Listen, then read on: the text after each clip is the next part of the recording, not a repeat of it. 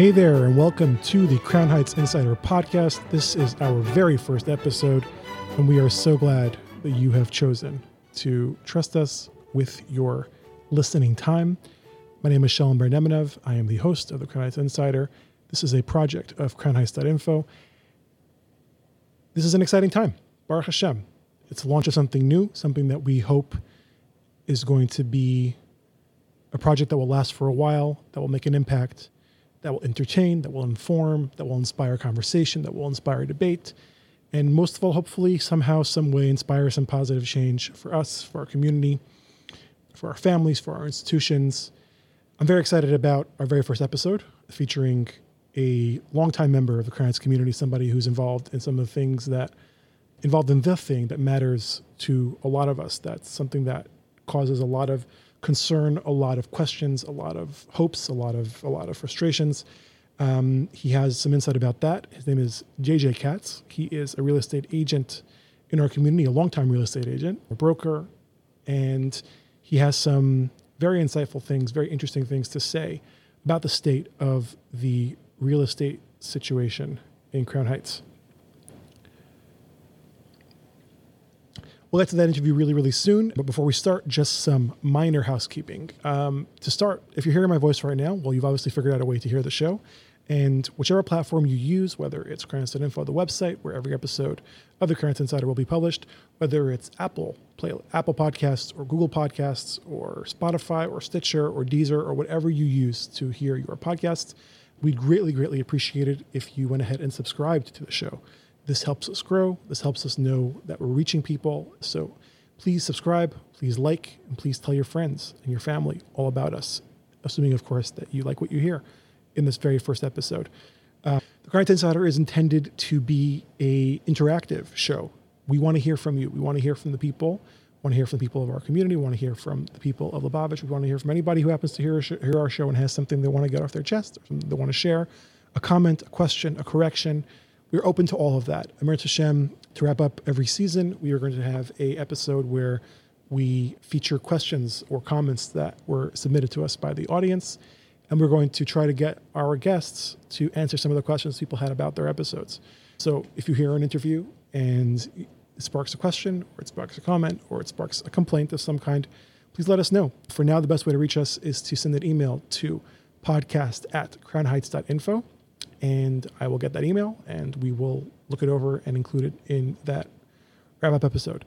We are working on getting a WhatsApp number as well that you can send voice notes to, and we will hopefully play those voice notes on the show with your permission. So without further ado, let's get to the reason you're all here. Our very first episode with JJ Katz. We are so grateful that he took the time to sit with us, and here we go.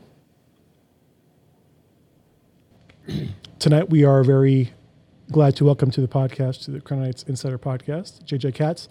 JJ has been in real estate in the New York area for about 25 years, has been a broker in Crown Heights for 23 years. JJ, thanks for joining us today. My pleasure. Thank you. So let's jump right in. How's the real estate market these days? The real estate market is hot. It's hot because it's all about supply and demand, and there's very little supply, and Baruch Hashem, the community is growing and growing in leaps and bounds, and the demand is very high. So let's talk, if possible. You're not a Census Bureau, you're a real estate agent, but what would you say, how many available properties are there at any given time in the Crown Heights market?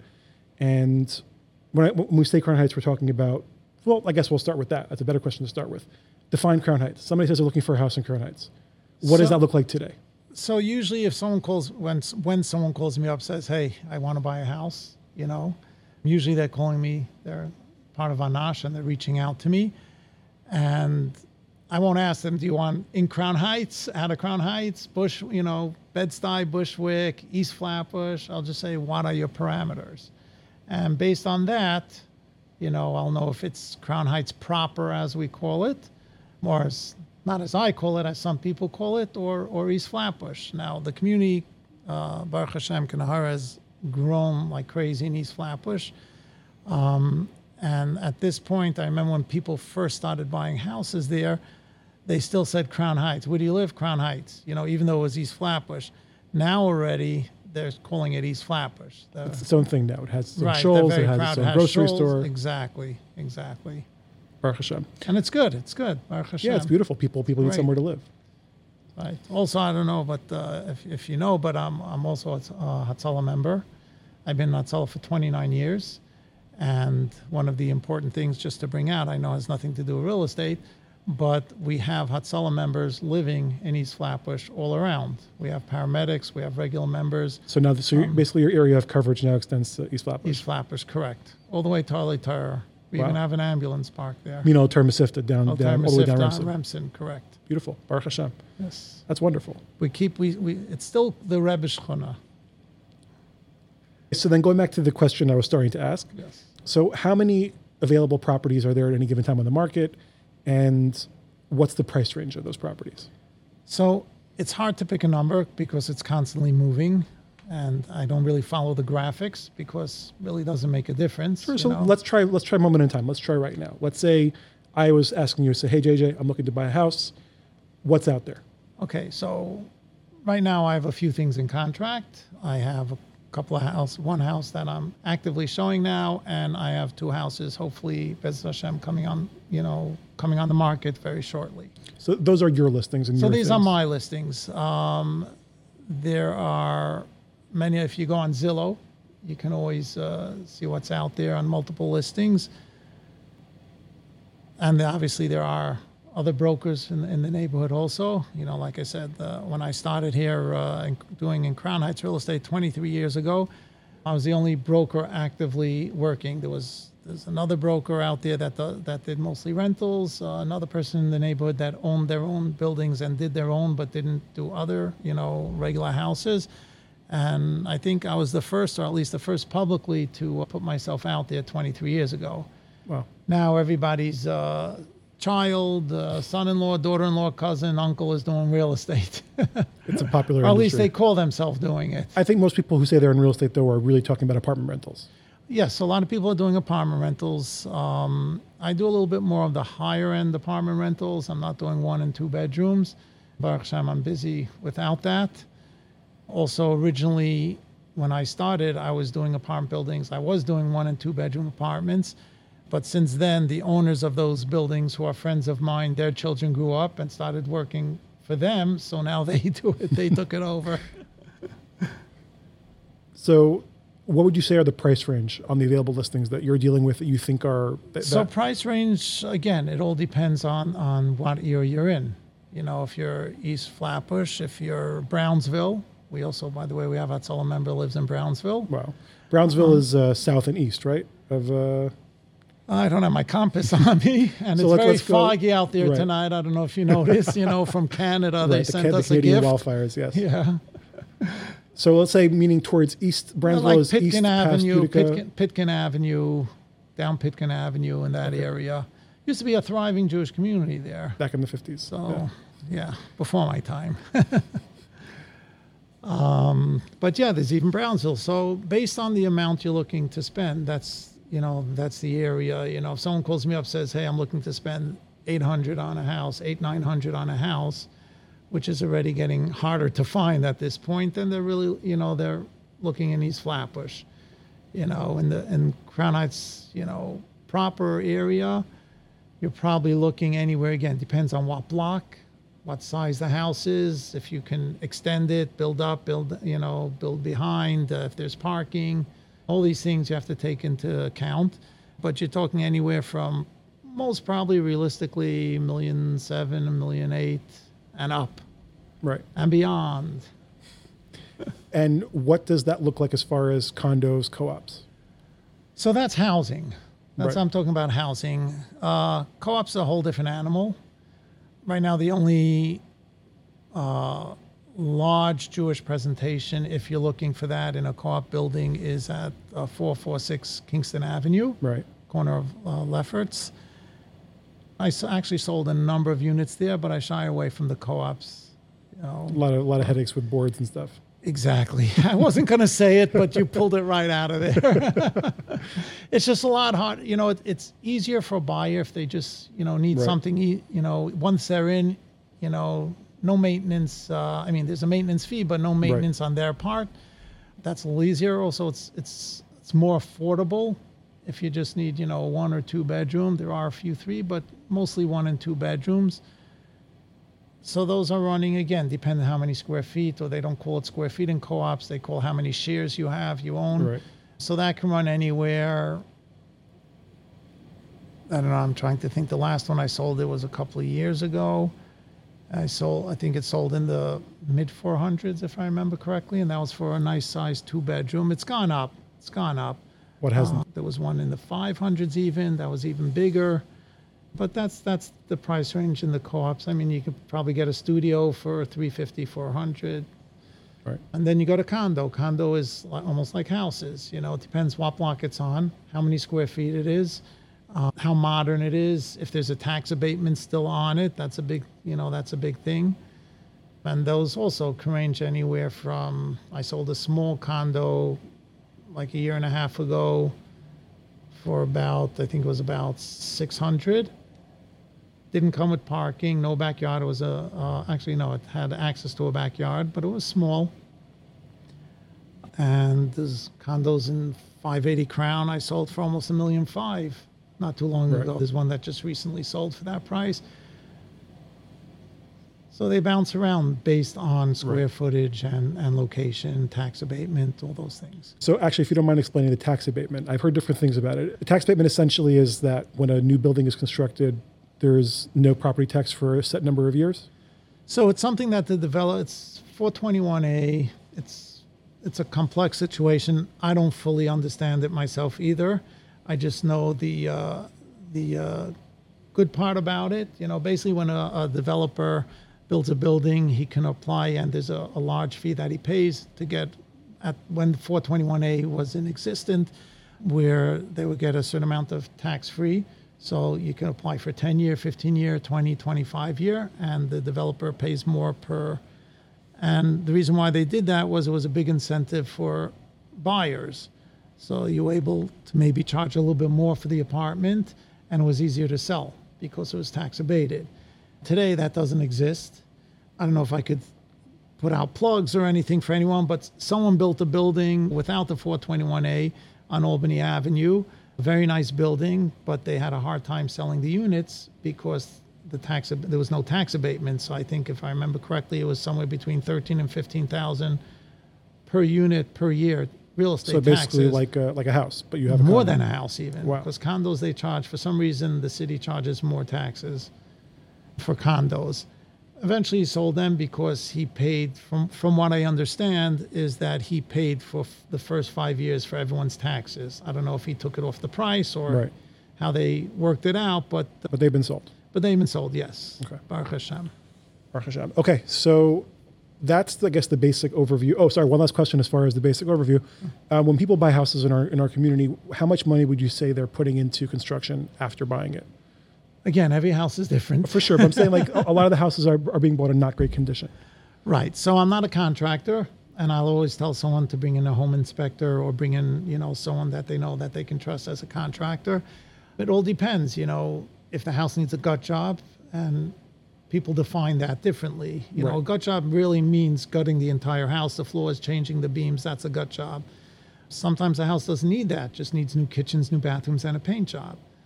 So everything varies on the condition. Sometimes you get a house, you buy a house, and the owners, the sellers, the previous owners, they just kept it, it's not modern, it's not fancy, it's old, but they kept it in good condition. The bones are good. Whenever they need to upgrade the plumbing, they upgraded it. They upgraded the electric, they fixed the roof. You could still keep a house in good condition and just end up doing cosmetic work on it. Right. So the amount it'll cost to fix it up is based on that. Sure. But that can run anywhere from $100,000 and up. But let's talk up. Let's say people are doing a full renovation. They got to do almost a gut job. What does that run? So again, I'm not a contractor. But you know numbers. You've heard numbers. Yeah, but I've heard different numbers. Sure. You have the contractor that, again, it also depends. It goes on square footage too. So if the house is a 40-foot long house, and you want to gut the house, and versus a 60-foot long house, it's going to cost a lot more, even if you're doing the same exact thing. Right. Because it goes by square footage. So that's all depends on the square footage. But once upon a time, you were looking at gutting a house, I don't know, 300-400 once upon a time. And now to gut a house, it could be $1 million and up even. I mean, they say the three most expensive words in construction is might as well. Because every time you're doing something, oh, you already opened the ceiling, you might as well do this. You opened the wall, you might as well do that. You're changing the floor, you might as well do that. And before you know it, something that your original quote was $350,000 is now $500,000, $600,000. Got it. Okay. So thanks for that general overview. And we're not going to hold you to any of these numbers. Yeah, we're not don't hold me to anything. This is disclaimer. Did you read it on the bottom of the screen? Yes. So this is your back of the envelope math, your recollections, what you've seen over the last couple of years. So from what you're saying, the average family, a couple that's looking to buy a home in the Crown Heights area, is going to be paying $1 million to $2.5 to $3 million. Right. Depends where, but correct. Got it. Now, even if everyone in our neighborhood had that kind of money, that wouldn't solve the problem because there just aren't enough properties. Working on it myself. It's hard. It's hard. It's a shame for everybody. It's a shame. I mean. So meaning if everyone in the community tomorrow morning magically woke up with $2 million in the bank account, right, they still wouldn't all be able to buy a house here because there aren't enough property. How price of the houses would just go up to $5 million. Keep going up more. Correct. So we're facing a serious supply problem. Right. My question is, why? And obviously there's 1,000 different answers to that, but I'll start with just, when you walk down the streets of Crown Heights, and Baruch Hashem, I'm married, and I now pay $1,800 for a one-bedroom apartment, Baruch Hashem, and you look around and you think about, you want to live in Crown Heights in the future, what's that going to look like? You start noticing things you didn't notice before. 23 years ago, I was renting one bedrooms for $600. The same one that you're paying. That hurts. So now I notice things I didn't notice before. And I think that a lot of people do that. A lot of people don't notice it until it becomes their problem. And now you walk around and you think to yourself, what are my chances of ever owning one of these houses? And one of the things you do when you walk down the streets is you notice which houses have mezuzahs and which ones don't. And there are hundreds of houses that don't have mezuzahs on the door in this neighborhood. Mm-hmm. The question is why those houses just aren't for sale, in your experience. Like, obviously there are people there, with people with lives and communities and stories, but you would think that who are these people who can say no to $2 million? In your experience, how hard is it to generate a new property for sale on the market? Well, you want to know why everyone isn't selling and running away? I mean, is that what you're asking? I'm not running away, but someone keeps, I assume people are knocking on their doors and offering them $1 million cash, 1.5 million cash. Well, no one knocked on my door yet. Well, listen, you have to understand also, people, say a person who's living here for 50 years already, right? They're older people. And that's your question. Like, why don't they bought their house for $15,000, $20,000, in the 1960s, let's say 1970s, $25,000. And I'm going to offer you $2 million. Let's just say they don't have a mortgage and they didn't take out money on the house or anything. I can't say this is the reason. I'm just contemplating. Listen, first of all, I know when I work with people, someone will call me, an older person will call me up, Ziknei Anash, call me up and say, I want you to sell my house. And I'll go through a whole process with them. Do you have a place to go? What's your plan? I don't just grab the listing and say, hey, great, I got a listing, I'm selling. Why do you want to sell? And a lot of times they say, you know what, I was thinking to sell then, but people are afraid, a lot of older people are afraid of change. They're afraid to move. I had people tell me, I want you to sell my house. I don't need it anymore. All my kids are married. They're on shlichus. Find me a condo or a co-op, or I'm downsizing, or I'm moving somewhere else. But, most of the time they want to stay in the neighborhood, and they want to stay literally in the same block where they are now. Why? Because the grocery where they are, their shul is where they are, their share is where they are. They can't walk up Kingston Avenue anymore because they don't have the strength or whatever other reasons. And that's where they're comfortable. And it's very hard for older people. I know because I'm getting older. Older people, they don't like change. They're afraid of change. So to go to someone who's living in a house for 50 years and saying, hey, I'm giving you $2 million, you know what you can do with that? And they're like, Right, but where am I going? You know, Right. This is what I know. I know is my Crown community. Heights. This is my community. You know, this is where my shul or wherever I go, you know, to pray. And this is, you know, this is where I shop. And these are my restaurants. Yeah, that makes sense. So it sounds like one possible answer to that question for those people would be if there was a good supply of condos available to move into, that they could downsize into in their neighborhood. So not everyone, I mean, one of the things I was telling developers years ago when Lefferts Avenue was still full of, you know, those little houses, and I've sold a lot of those properties that there are condo buildings there now. But when I used to speak to the developers and I used to tell them, I say, listen, we need like a building, make it just 2-bedroom condos, decent sized 2-bedroom condos for older people that would sell their house. You know, whether you want to put a shul on the first floor, maybe even a mikveh, and make it accessible for older people. They sell their house, they can move in, and there's a second bedroom that, you know, that their, you know, one of their kids could come or guest for a Shabbos, or, you know, if chas v'shalom they need an aide or something. You know, everyone should be well and healthy, but just in case, it's a 2-bedroom, and, you know, and it's easier for them. And no one wanted to do it. I thought it was a great idea. I think it's a great idea too. So Whenever they build these buildings, even 580 Crown, there's minimal 2-bedroom apartments. that leads beautifully into the next question: is where is the development to meet the demand? I mean, obviously there's difficulties with getting permits, there's difficulties with zoning and all that. But for example, unless I'm mistaken, could be I'm mistaken, I'm very happy to be corrected. Most of Empire Boulevard is zoned right now today for building 6 floor buildings. Most of it, a lot of it is R7, R6 and R7 zones. So yeah, Correct. So my question is, I mean, I know the Empire Castle went up on Empire between Albany and Troy. Yeah, it's a sore subject for I'm me. sure. Well, I don't know about that No, story. it's a sore subject because there was a Hasidic guy trying to buy it, and there was a different broker involved.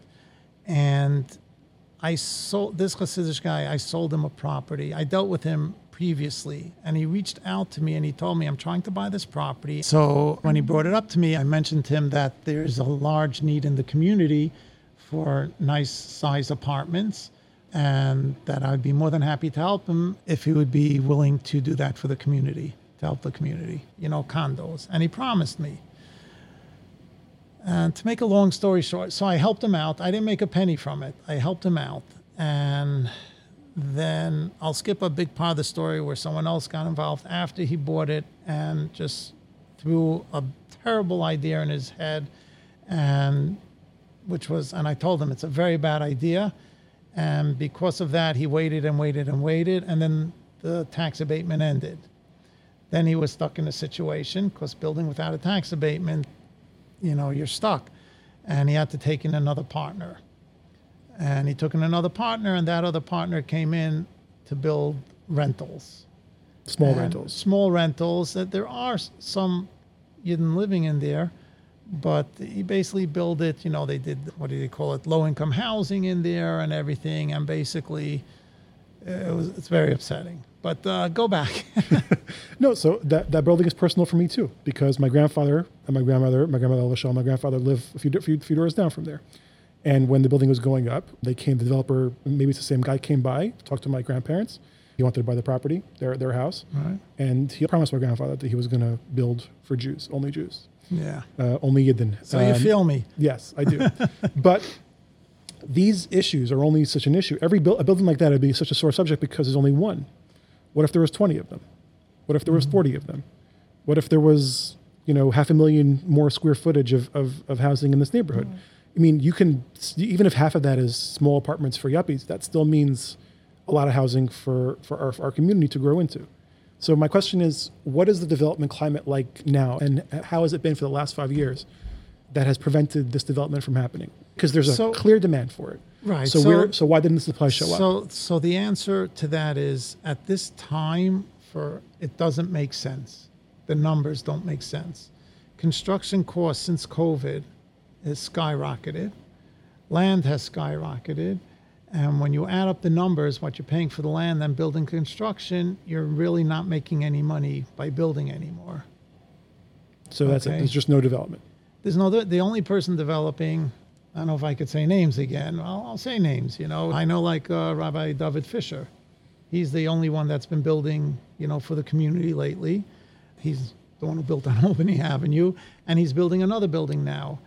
I'm assuming, again, just assuming that the way he does it is he's using his own money. So he's not taking out loans, so it's much cheaper. It's not someone else taking out loans. He's using his own money, or he has a partner in it that they're using. Basically, the money is cheaper for him. That's how it can only make sense. The money to use is cheaper for him than it is for someone else, and probably the development too, because he does it himself, versus someone else contracting it out. So you're saying there's simply the model of borrowing money to buy a property, borrowing money to finance the construction. The numbers just don't add up anymore.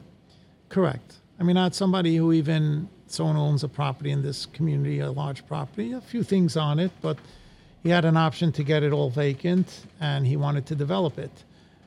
And I brought him to a seasoned developer that I trust, and we sat, and the developer showed him, now this guy owns the property, free and clear, no mortgage. He's not buying the property and building. Right. And the developer showed him that after he puts up the building that he wants to do, he's only going to make 3.5% on his money. Meaning the cost of the construction. Right. After he pays for the construction, and even takes out a mortgage afterwards, that's what a lot of people do. They take all the money they put in, then they refinance and get, that money back. But you still then have a mortgage to pay. So there's a percentage you're making after you make your payments, and he was making 3.5%, which is very low. And I was very shocked to hear that too. And I asked the developer, I said, so I don't understand something.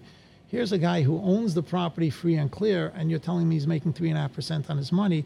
How does someone go and buy a property? All these developments that's going on, even in our community, on Hawthorne, on Fenimore, on all these buildings going up, and on Empire Boulevard, how do people make money? And he told me they don't.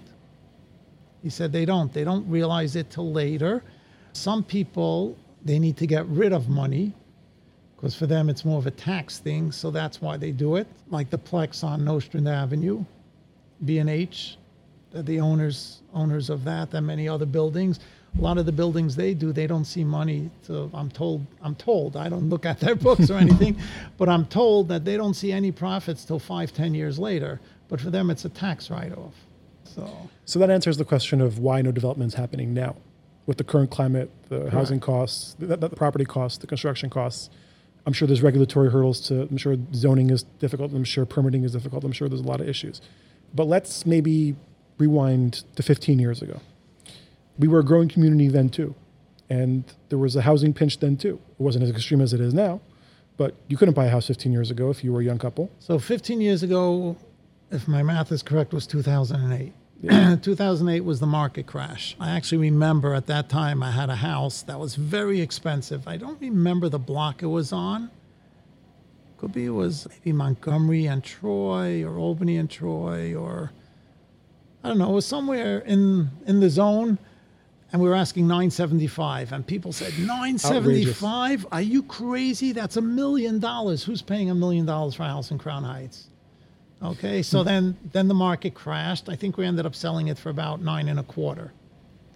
That's how it crashed in Crown Heights. Right. It was $915 something. It was a little over $900,000. But then look what happened after that. So why couldn't people buy then? I don't remember. Why? People were buying. People were always buying. Listen, I paid my tuition, so people bought houses, So you're saying there was activity, but it wasn't like today. Right. I don't remember it. I think today's been, if I can remember, today's been the worst it's been with supply and demand. There has been some times that the supply was not high at all, but I think this has been the worst of it that I've seen so far that I can remember. Right. I mean, during COVID, nothing happened. We all went back to Kylo, but there was nothing going on. People weren't selling. People weren't letting people in their house. It was like a dead market. But then it exploded. It exploded. And it's very interesting how, again, supply and demand or, people need times of space. Mashiach, but the interesting thing is that the feds raised the interest rates in order to kill the market. That's one of the things. They wanted people, why they raised the rates, so people stop spending money because inflation. And it just didn't help in a lot of areas. I think COVID made people realize they just couldn't live in a 2-bedroom apartment anymore. They need space. 3-bedroom, like it just wasn't going to cut it. They needed a backyard. They needed space. They needed sunlight. They needed a porch. But to go back to the question I started asking, the supply of houses is a fixed thing. There's within the area of Crown Heights, there's only so many houses, and a certain number of them come on the market every year, and that's it. The answer to fitting more people into a given space is always building up. It always has been. It always will be. My question is, 15 years ago, you had hundreds of mid-40s people starting to marry off their children. Was there ever an awareness in conversations you were having with owners, developers, buyers, that where are my kids going to live?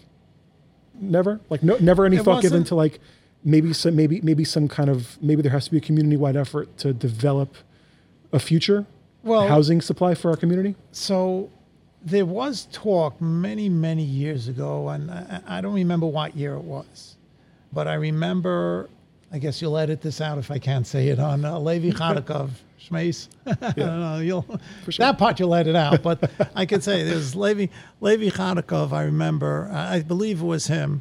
Levi Kharikov was trying to, because prices were so, quote unquote, so high then, he was trying to make a new community. And he was, I think, working with Agudas Yisrael of America or something that was trying to build up the Sea/Mill Basin area. And they were doing tours of the neighborhood and showing where, where the few shuls were and where houses were for sale and bringing people to buy the houses. And at that point, I think, not Monsey or Monroe, but there were other like outside neighborhoods that were starting also from other Hasidim. So Levi, if I remember it was him, I believe so, was trying to say, why can't we do that? Why can't Lubavitch also start a community somewhere not too far? Canarsie, Mill Basin's not too far. We can go there. We'll buy up 20, 30, 40 houses, and it's more affordable. But it just didn't fly. Nobody wanted to leave Crown Heights. Because if you want to be in Crown Heights, you want to be in the Rebbe Shchona, you're just going to be here.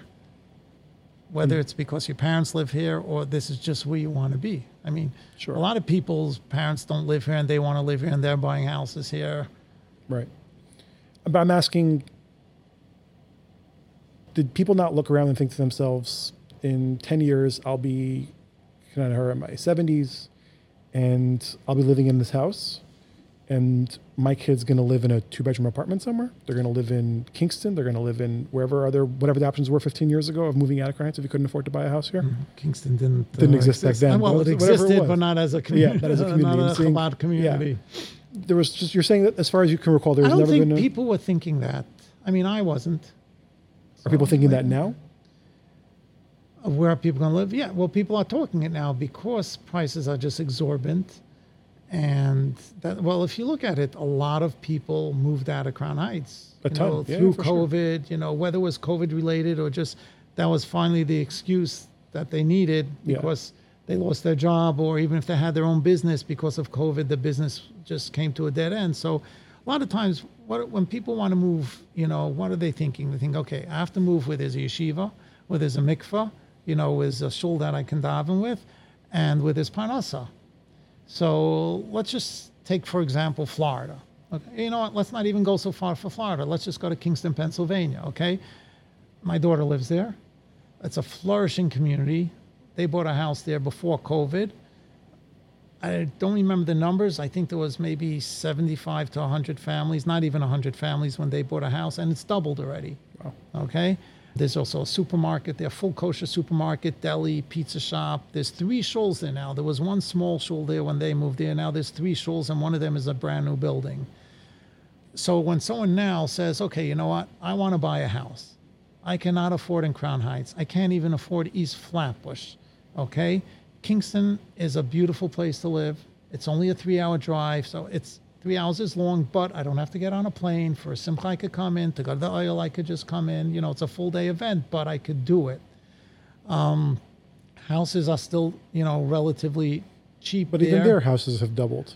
Right, but they've doubled from 250 to 500. Right, 250 to 500, or a bigger house, 300 to 600 also, depending on which, there's different sections there also. But that's still, so you get a big, house there for 500, even 600, where over here you get a little, small 2x2 in East Flatbush for that price. So there's yeshiva, there's shul, there's school, there's mikveh, there's everything. But what about Parnassa?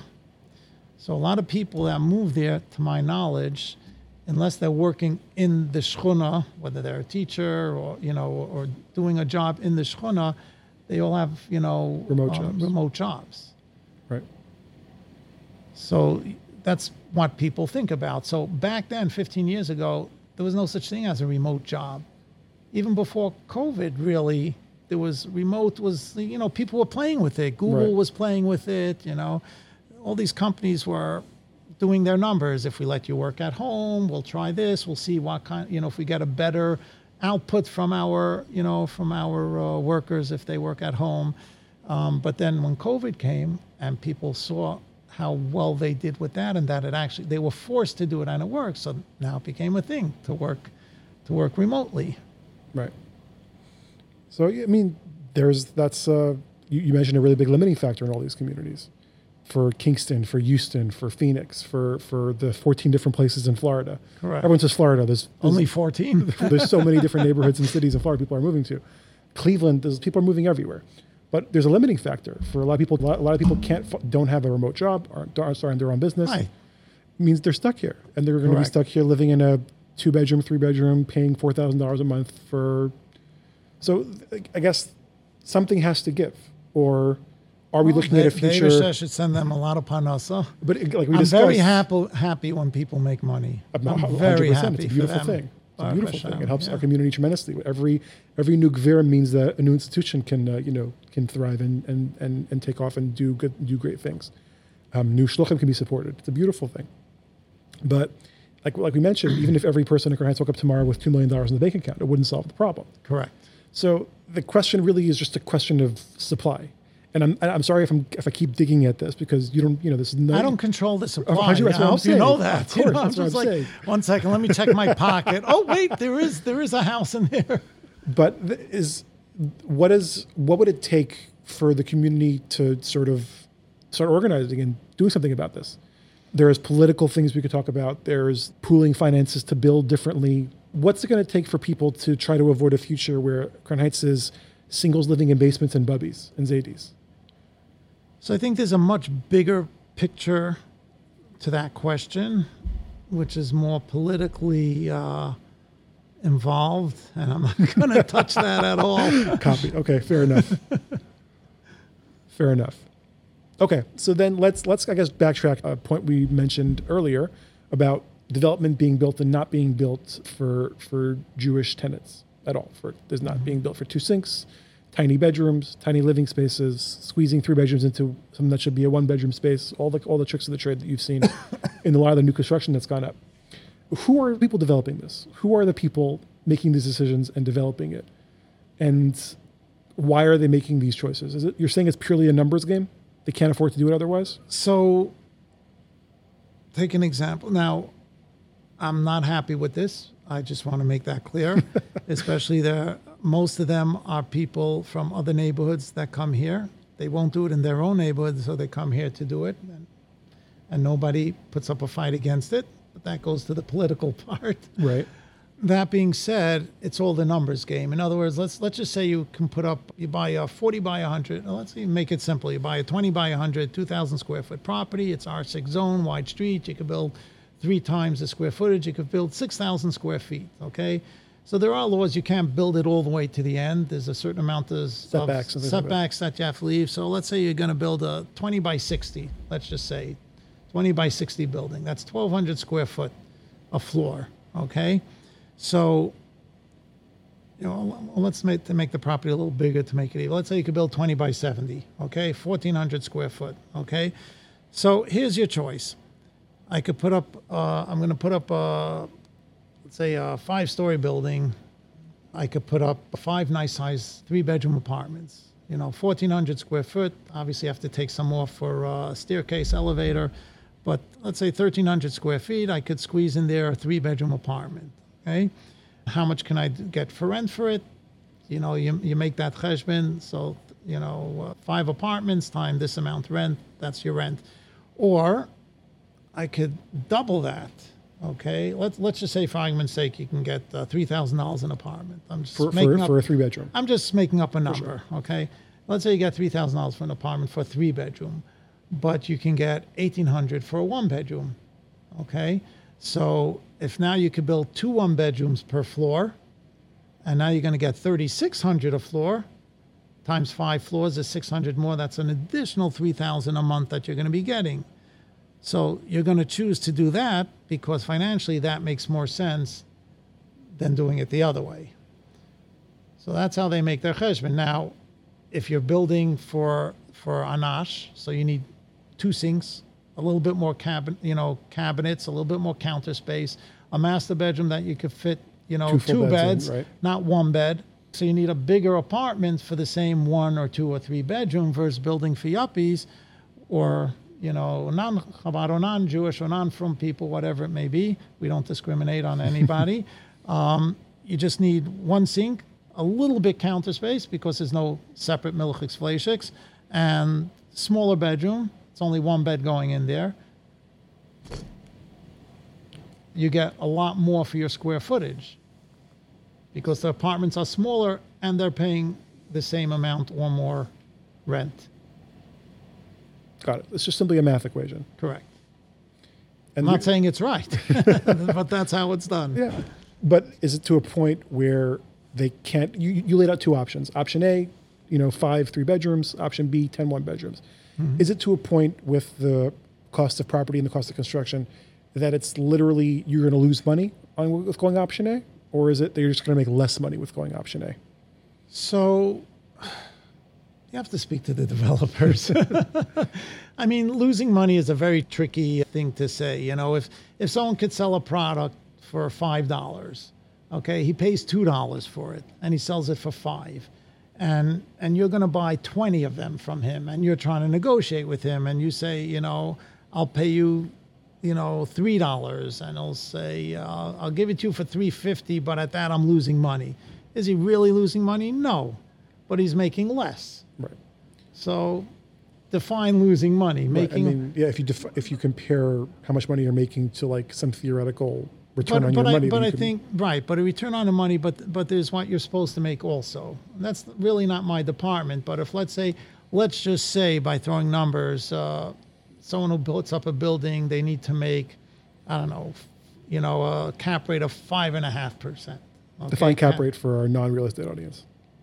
It's basically return. It's a way to figure a return on your money. Okay, so let's say your return is going to be 5.5%. Okay, but building it a different way, bigger apartments to house the neighborhood, his return will only be 4%. So it's a math thing. I'm not putting all this money and all this time and effort and headaches and everything just to make 4%, because to build a building, I make 4%. That's considered losing money. You need to make at least 5 or 5.5% to justify your time investment. Exactly. And to make the banks look at it as an attractive deal. Correct. Well, the banks have to finance it too. Right. And they have to prove that. And if they're going to see a low return, they're not going to approve it. You won't get financing. Right. Okay. This was a very frustrating but illuminating conversation. Not frustrating because of you, frustrating because reality can be frustrating. Well, it's frustrating for the community. Yeah. I see it all the time. I have people call me all the time, and I have people come to my office, and if I can help them out to figure something out. And it is frustrating because of that. And I know it myself too. For my children getting married that can't afford to live in Crown Heights. So I wish I had an answer. I mean, Mashiach, Rebbe said Mashiach came already. We just have to open our eyes. So I think we should get to work doing that. It's work. It's a lot of work. This reality is very frustrating. Yes. Anyways, JJ, thank you for your time. Thank you for answering all my annoying and twisty questions. No, this has actually been fun. Okay, good. I'm glad. I think we'll do this again if we see the numbers of listeners. Yeah. Mirz Hashem. Okay, so thank you so much for your time. I really, really appreciate it. And Hatzlacha Rabbah. Thank you so much. Hatzlacha to you. A big thank you again goes to JJ Katz for agreeing to sit with us. And as you can hear at the end, that conversation frustrated me, but it's frustrating because, well, not JJ's fault at all. It's frustrating because the situation is frustrating. As you heard me mention, I'm a young married person myself, and well, it's hard. It's hard to look around and try to imagine how you're going to be able to make it work, to possibly live in this place that you love, the place where you grew up, the place where you would love to raise a family. But maybe when you know more about the problem, we can start thinking about solutions. And I hope that somebody somewhere who hears this podcast has an idea or two on how to solve the problem. So that's that for episode 1. Really excited, again, to finally have this off the ground. It's been a long time in the planning, a long time in the making. And if you enjoyed, again, I hope you subscribe. I hope you download the episodes. I hope you rate us and like us in all the various platforms. And if you have some thoughts, if you have questions, comments, or concerns, I hope you reach out to us. Email address, again, is podcast@crownheights.info. We are looking forward to hearing from you. And I guess with that, we're ready to wrap up. That was fun. Episode 1. Much more coming soon. Stay tuned. Next week, Wednesday, same time. And we will see you then. Thank you for listening.